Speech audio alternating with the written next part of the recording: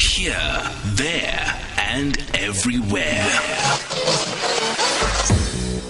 SAFM 105.9 FM in Port Elizabeth.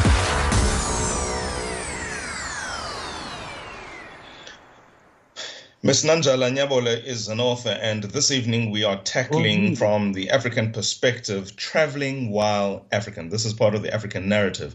Of course, we know that before the lockdown, essentially the world over, global travel experiences have changed and are attributed to the threat of terrorism and the need to make global travel more secure. But there are things that some of us have experienced through the process that are deeper than that. Ritual humiliations that have been introduced to the process of travel that have designed to remind us that we are outsiders and unwelcome. The question really must be, from this Kenyan author's perspective, Nanjala Nyabola, what are these views? She's a humanitarian advocate and political analyst. Traveling while African, your thoughts? Indeed. Good evening, Nanjala. Good evening. How are you, Singers? I'm well, ma'am. How are you? I'm doing well, thank you. Excellent. Do you want to give us some preliminary thoughts in terms of the challenges Africans are faced outside the continent when traveling, and what are some of the sticking points that the global north, if you like, seems to have against Africans? I think the first challenge that comes to everybody's mind is obviously the challenge of trying to get a visa. Trying to get even the permission to leave your country to travel has become so difficult for most Africans. We are asked for information that other people are not asked for.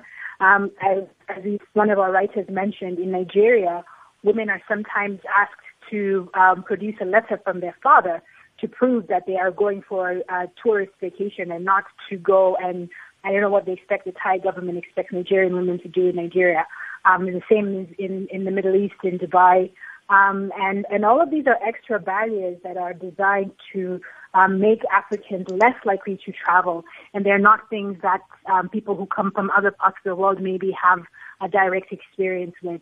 Even if it was just a question of cost, how much more expensive it is to fly between African countries parts of the world because of the taxation regime and the airline, that would be one thing. But, there's structural issues that are built into the logic of travel that we wanted to explore. And we wanted to show people that it was making life really complicated and difficult for Africans and discouraging us from experiencing the world the same way everybody else does. What are those structural barriers that Africans are forced to consider or to jump over, so to speak, that other countries of comparable descriptions or who are party to the same multilateral conventions or instruments, if you like, but they don't have to go through the hoops and loops that Africans do? Well, I'll give you an example.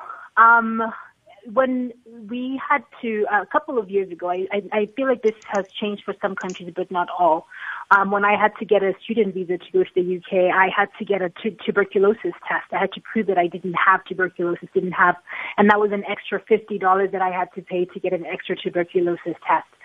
We have our Sudanese essayist who writes about wanting to go to a wedding. She wanted to attend a wedding, and she was asked to go to the Egyptian embassy, to the Sudanese embassy, in Cairo, to get a letter from the ambassador to say that she was a person of good character. For a Kenyan passport holder to go to South America, to Ecuador, for example, the visa process takes 6 weeks, in part because we have to get what is called a certificate of good conduct, which means you have to apply to the police. You have to supply your fingerprints and your background information, and the police do a background check on you, and then they'll issue you with this certificate, which is really just to go and be a tourist, but that is not reciprocated. Like when Ecuadorians come to Kenya, they don't have to go through that experience.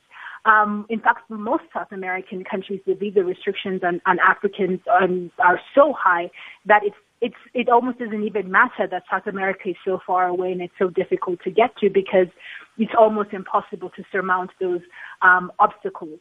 I mean, we all know how difficult the Schengen visa is for Africans. We all know how difficult it is to even get a 1 month, 1 year Schengen visa.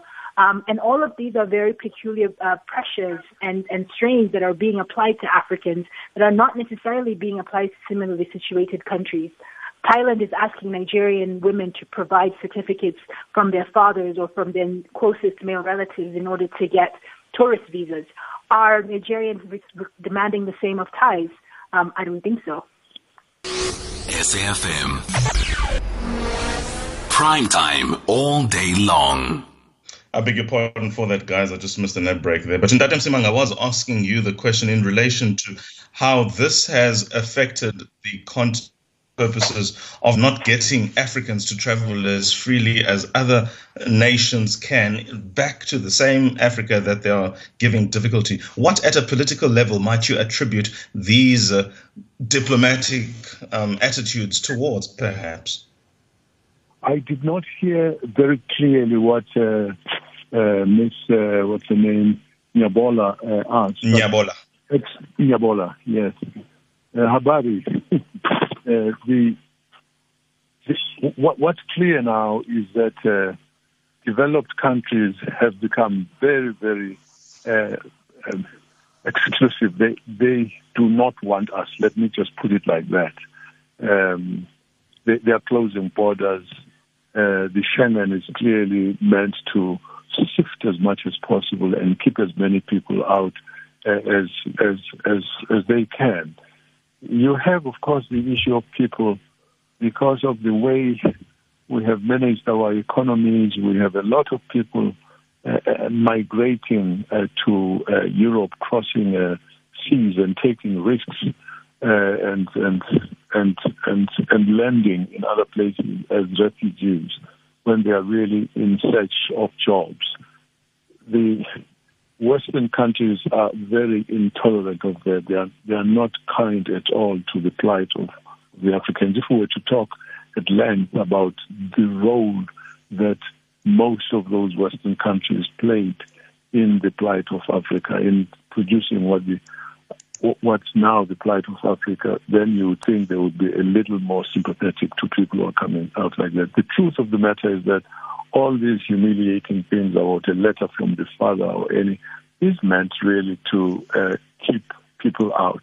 They will take some skilled people after thorough scrutiny, but there was a similar kind. It has moved to the right. There are right-wing people, even countries like Sweden and other Scandinavian countries. They have fascist right-wing parties which just don't want to see people from the Middle East, from Africa. So racism is rampant, and it accounts for these immigration practices. Ms. Nyabola, let me come back to you because, now that we know it's not predicated on anything other than just pure oppression of a different kind, why then is this not as good an opportunity for Africa to grow intra-African travel? For instance, we know in the term of Nkosazana Dlamini Zuma, the former AU commission chairperson, that is, there was this talk of a single Africa passport. But in relation to that, the progress has been very slow, if anything. In many respects, I suppose, we do score a couple of our own goals. This doesn't at all justify what's happening outside the continent. Your thoughts?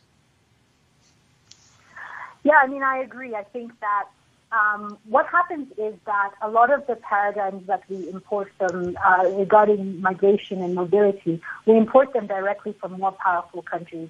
The countries that pay for the research, the countries that pay for the policy implementation, the countries that pay for the ideas are the ones who determine what ideas rise to the surface and what ideas get ignored. So when you think about the broader context in which the EU provides 65% of the AU's operational budget, how much space does the AU actually have to determine what migration policy is going to look like? When the 2015 crisis in the Mediterranean Sea started, African countries didn't have any summits. There were no meetings. There were no organizations until European countries summoned African countries and to go and have a meeting, I think it was in Bamako, to discuss what was happening in the Mediterranean Sea. And so a lot of it is agenda-setting power that African countries have not mobilized each other. And I say that with the caveat that at least in East and Central Africa, with the exception of South Africa, which is another conversation to have, At least in East and Central Africa, we do have, through COMESA, through the SADC, and through the East African communities, we do have relative freedom of movement. And certainly in West Africa, through ECOWAS, there's freedom of movement. What is missing on the African continent is a Pan-African approach to freedom of movement. So I can move around freely with a Kenyan passport between the 6 or 7 countries of East Africa, but I can't go to West Africa without a visa. And these are some of the bigger sort of meta questions that we have to ask ourselves about who is teaching us. In the words of Malcolm X, who taught you to hate yourself? Who taught you to build these walls between each other?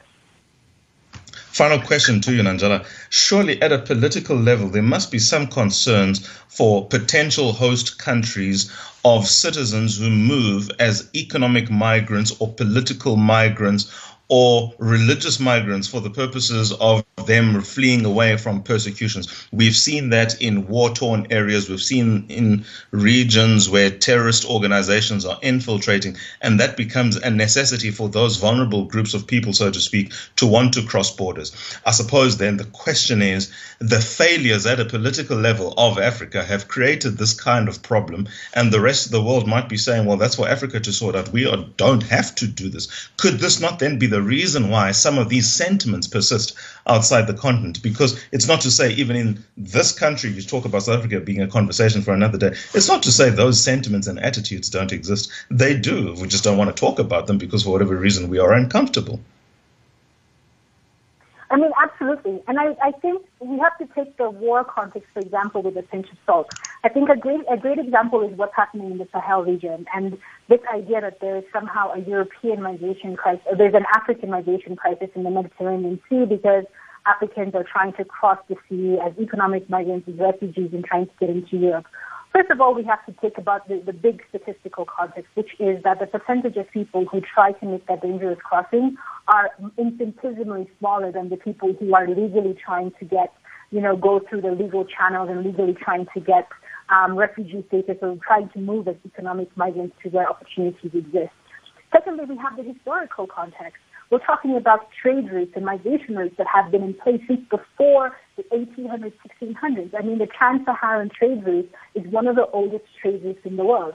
And people have historically always migrated along that route, taken boats across to what is present-day Spain, present-day Italy, present-day Malta, to work on vineyards, to work on orange groves, to work in olive groves. And it's really just been the criminalization of migration that has driven people who are using these historical routes underground. And then, there's the contemporary context, which is how have states responded to this? How have the states of the Sahel responded to this? Instead of, entering into a conversation about keeping people safe, we've criminalized these actions and we've driven people underground. We've driven people who would otherwise seek legal routes to seek clandestine routes, to go and work with smugglers. And that only makes things worse because it only creates more vulnerability.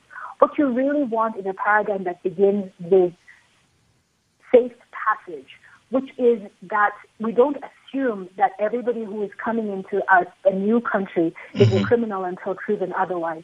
But we lower the barriers, we make things accessible, we make the conversation more humane.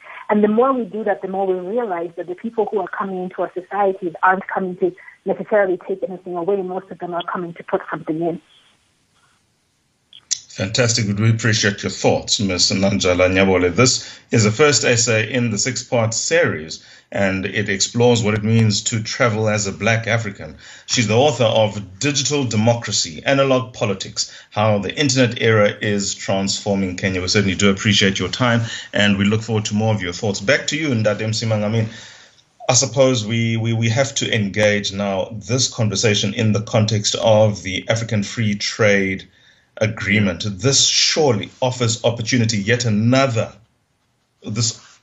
Africa yet another opportunity to get some things right. I'm indifferent and quite frankly ambivalent in terms of what's happening outside the continent. I think Africa needs to own her destiny to a point. Yes, the ravages of apartheid in South Africa are still standing, and same can be true for the continent in relation to colonialism. But surely we have to own some of the narratives that are of post-colonial societies. No, you're absolutely correct. I mean, for instance, in the case of South Africa, I don't know what the situation is. That's at Kenya. There aren't, if you raise visas as a way of checking people from coming into South Africa, why, if we don't need a visa going into Kenya, surely there is no need for Kenyans that far away needing a visa to come into South Africa. They don't even constitute the kind of threat that, I'm putting that in inverted commas, coming to take jobs here. A lot of Kenyans that I know are around here are highly professional and add value, whether you like to admit that or not. But you do not have a mass of unemployed people coming here. So I cannot understand why you wouldn't, in the interest of promoting Africanism, waive that. We've got Zimbabwe next to us, which has really been shattered. The economy is in ruins. You can understand when people want to really stop people from coming in, although it's something you can never really achieve. But I like what you are saying, Songens. I think if we are wanting to promote inter-African trade, you're not going to do that on closed borders. It just is anathema to that kind of exercise. So the political leadership needs to sit down really before we look at what others are doing beyond our continent, look at how we can clean up our houses. There are problems. I was impressed to know that between Zambia and Zimbabwe, you now have you just go through. It's a seamless border that you cross in Chirundu there. I mean, more of those kinds of things would be very conducive to the promotion of inter-African trade. So I do think that I know the difficulties have to do with some leaders not being quite accountable to their people. A lot of people who flee their countries is because they are persecuted by their own governments.